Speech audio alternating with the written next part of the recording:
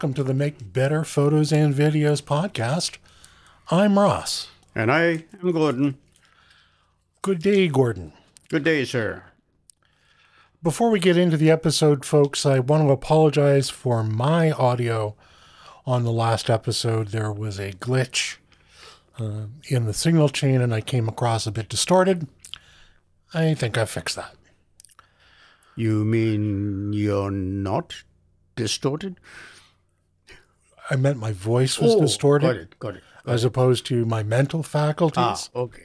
which remain properly distorted and politically incorrect. Okay. So, hi, Gordon. This is episode number 225. And this time, we're going to talk a little bit about some practical tips for making interesting images. And in fact, what we're going to talk about is light painting close-up photographs. Yes, indeed. That's a good thing, because while the last couple of episodes were very educational, there are undoubtedly folks who found them less enthralling. Well, to each their own, of course. Now on to this episode. Now, you do close-up and macro photography, right? Correct. It provides me a passage into or an insight into a different world, particularly when I'm doing higher magnification work. But it's all great fun, and it's a great challenge as well. So we know that depth of field can be an issue when we are very close. And even at small apertures, depth of field can be very limited. We've already talked about focus stacking, so I thought we should talk about the bigger issue that comes from using smaller apertures, and that is light. Is this going to be one of your exposition on the wonders of a flash? It could be, but I have a lower cost option in mind to deal with lighting close-up work. I would think that rules out a big LED panel and maybe even a small LED panel if it's going to be low cost. What are you proposing? I'm proposing a penlight flashlight, but one with a reasonably high lumens output.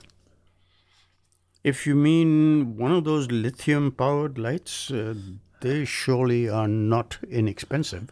Oh, I agree. But I was thinking of something that was high output that would run on 2 or 3 AA or AAA batteries. Perhaps even one that allows one to focus or spread out the beam, such as the one that no one can see me holding right now, where the front lens slides back and forth. It's of the absolutely unknown brand Pocket Man. Came in a box of 5 from Amazon. Might have been $20 for all 5. Batteries not included. Okay, so you're right. I'm sure that the folks in Amazon have about 1 million different options. Do you, other than that no-name one, do you have any options in mind? No, I don't. You can certainly pay more for a name flashlight, like a Surefire or a Streamlight, and they're great lights, but really for this, all you need is something that's small, meaning goes in your pocket, and bright enough so you can get in relatively close to the subject when the aperture is stopped down and the lens is fairly close. Okay.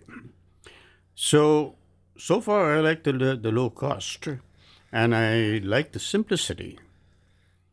But when I heard from you that you were planning on talking about this, I set up some apples and a reflector and attempted to get some first-hand insight.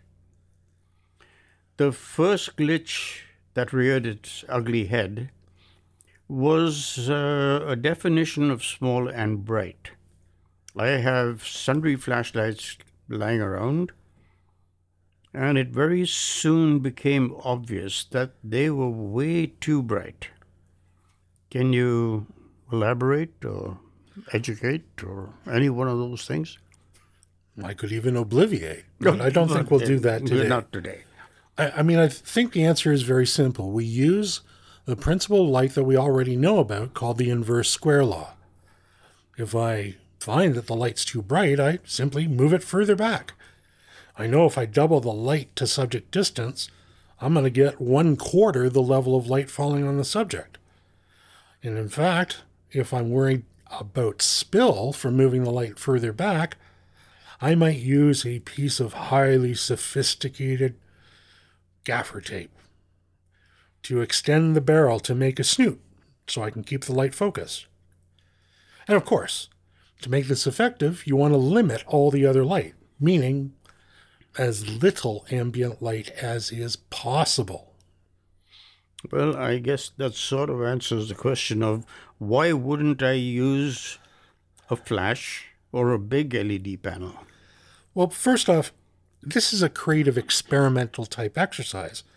And by design, it's highly random because you're using the ideas behind light painting. Every time it's a little different, but now you're doing it at a close-up level. Yep, okay, I can see where this is going. So this would imply a static subject because the shutter open time should be fairly long if you're going to paint in the objects that you want. Yeah, that's going to be a critical thing. You're going to want a longer shutter open time so you have time to paint. And of course, then it means the camera will be on a tripod for stability. And you're going to use a small aperture, probably the smallest one in your lens, to maximize your depth of field. And then I just take a pen light and move it around and paint the subject until I get the look that I want. Just so. So how do you figure out what shutter speed and ISO to set? Well, for ISO, set to the lowest that your camera can tolerate. Okay, that will give you the longest shutter speed that you can. Exactly. Okay. Exactly. As for what shutter speed, you don't know. And that's what makes this whole exercise fun. You're going to experiment with different options and see what you get. You'll make some notes of what worked and what didn't work. Each exposure is going to be unique. Some will work out and a bunch of them will not. But that's how we learn. As we did in a quick demo together before this episode, you saw we tried at 0.5 second, 1 second, 2 seconds, and 4 seconds. Clearly we got the most light painting done with a 4-second exposure, and we're able to be successful given the completely unentrancing subject matter. Yeah, the thing I got from the lesson just now is that if you're in manual mode, you can turn your shutter speed down to whatever you feel like because it's irrelevant. All that you need to do is give yourself enough time to do the painting, and then you keep painting until it looks okay. Yeah, that's pretty much it. And of course, you remember that every exposure is going to be a little different. Because that happens anyway. Well, but in this case, you are manipulating and aiming the light and painting with it. And that's what makes it fun. You know, you can try, once you find an exposure value you like, now go make a bunch of images just using different painting techniques. Where do I point the light? How long do I point it there? Do I wobble it? Do I stripe it? It's a great deal of fun. I can see that once I find a combination of light use and shutter speed and the ISO that I like, I could make all kinds of images where the only thing that I change is how long I keep that light painting. I should mention that when I went looking to test some of the thoughts I had, I tried a number of things, most of which didn't give me the effect I wanted. What I finally settled on was shooting low ISO, apertures of 22, 16, 18, somewhere there, and then underexposed the ambient till I had an almost black screen, and then did funky things with the flashlight. I got some pretty moody but very interesting images. I haven't tried this on really small stuff, but that's coming. And if it ever snows again, I know some snowflakes that are going to have my name on it. Yeah, that could be a lot of fun as well, to light paint on snowflakes.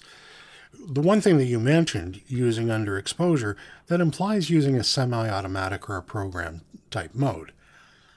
My contention is that you'll have the greatest success, although it will require the most experimentation, to use the camera fully in manual mode. Mm-hmm. Yeah, I can see that now. And in fact, what you're proposing would be my approach. It's a fun exercise because every time you do it, what was that old Bugles commercial? Every time you put your hand in, you get a whole new ball game or something nonsensical like that. For those of you who are not alive in the 60s and 70s, you can just ignore me. The fun is you get to use your camera. You don't spend a lot of money, and every frame's going to be different. With some diligent practice and review, you could very well come away with an image that will make a brilliant large print. And as you've discovered, a low ISO and a smaller aperture gives you more time to light paint. So if you got something interesting from this, and you made a print, so large prints are powerful, and I'm guessing that large prints of small stuff would be even more powerful? Well, of course, because they're distinguished by their deviation from the norm. We're not used to seeing small things really big. Well, that's definitely not the same old, and it sounds like fun. I can see all kinds of things, particularly right now where we're in this transitional period, where there's really nothing outside that's worth going and playing with. Right, we don't have any snow on the ground for interesting light. Mostly what we've got is gray mud and rivers of dog offal. Some people just can't pick up after their animals. Yep. I agree. It will definitely be a fun exercise and definitely different. So I think I whet my appetite yesterday, and I'm certainly going to find all kinds of things that I can use on this and give it a try. Yeah, I agree. There's randomness and not a little chaos that goes into the making of these kinds of images, and you might find something that's in fact rather abstract. Thanks very much to all of our listeners. If you would like to support the channel, you can do so with a donation by clicking Support the Channel on the main page at thephotovideoguy.ca. If you shop at B&H Photo Video, please do so through the link on the main page, as it pays us a small commission.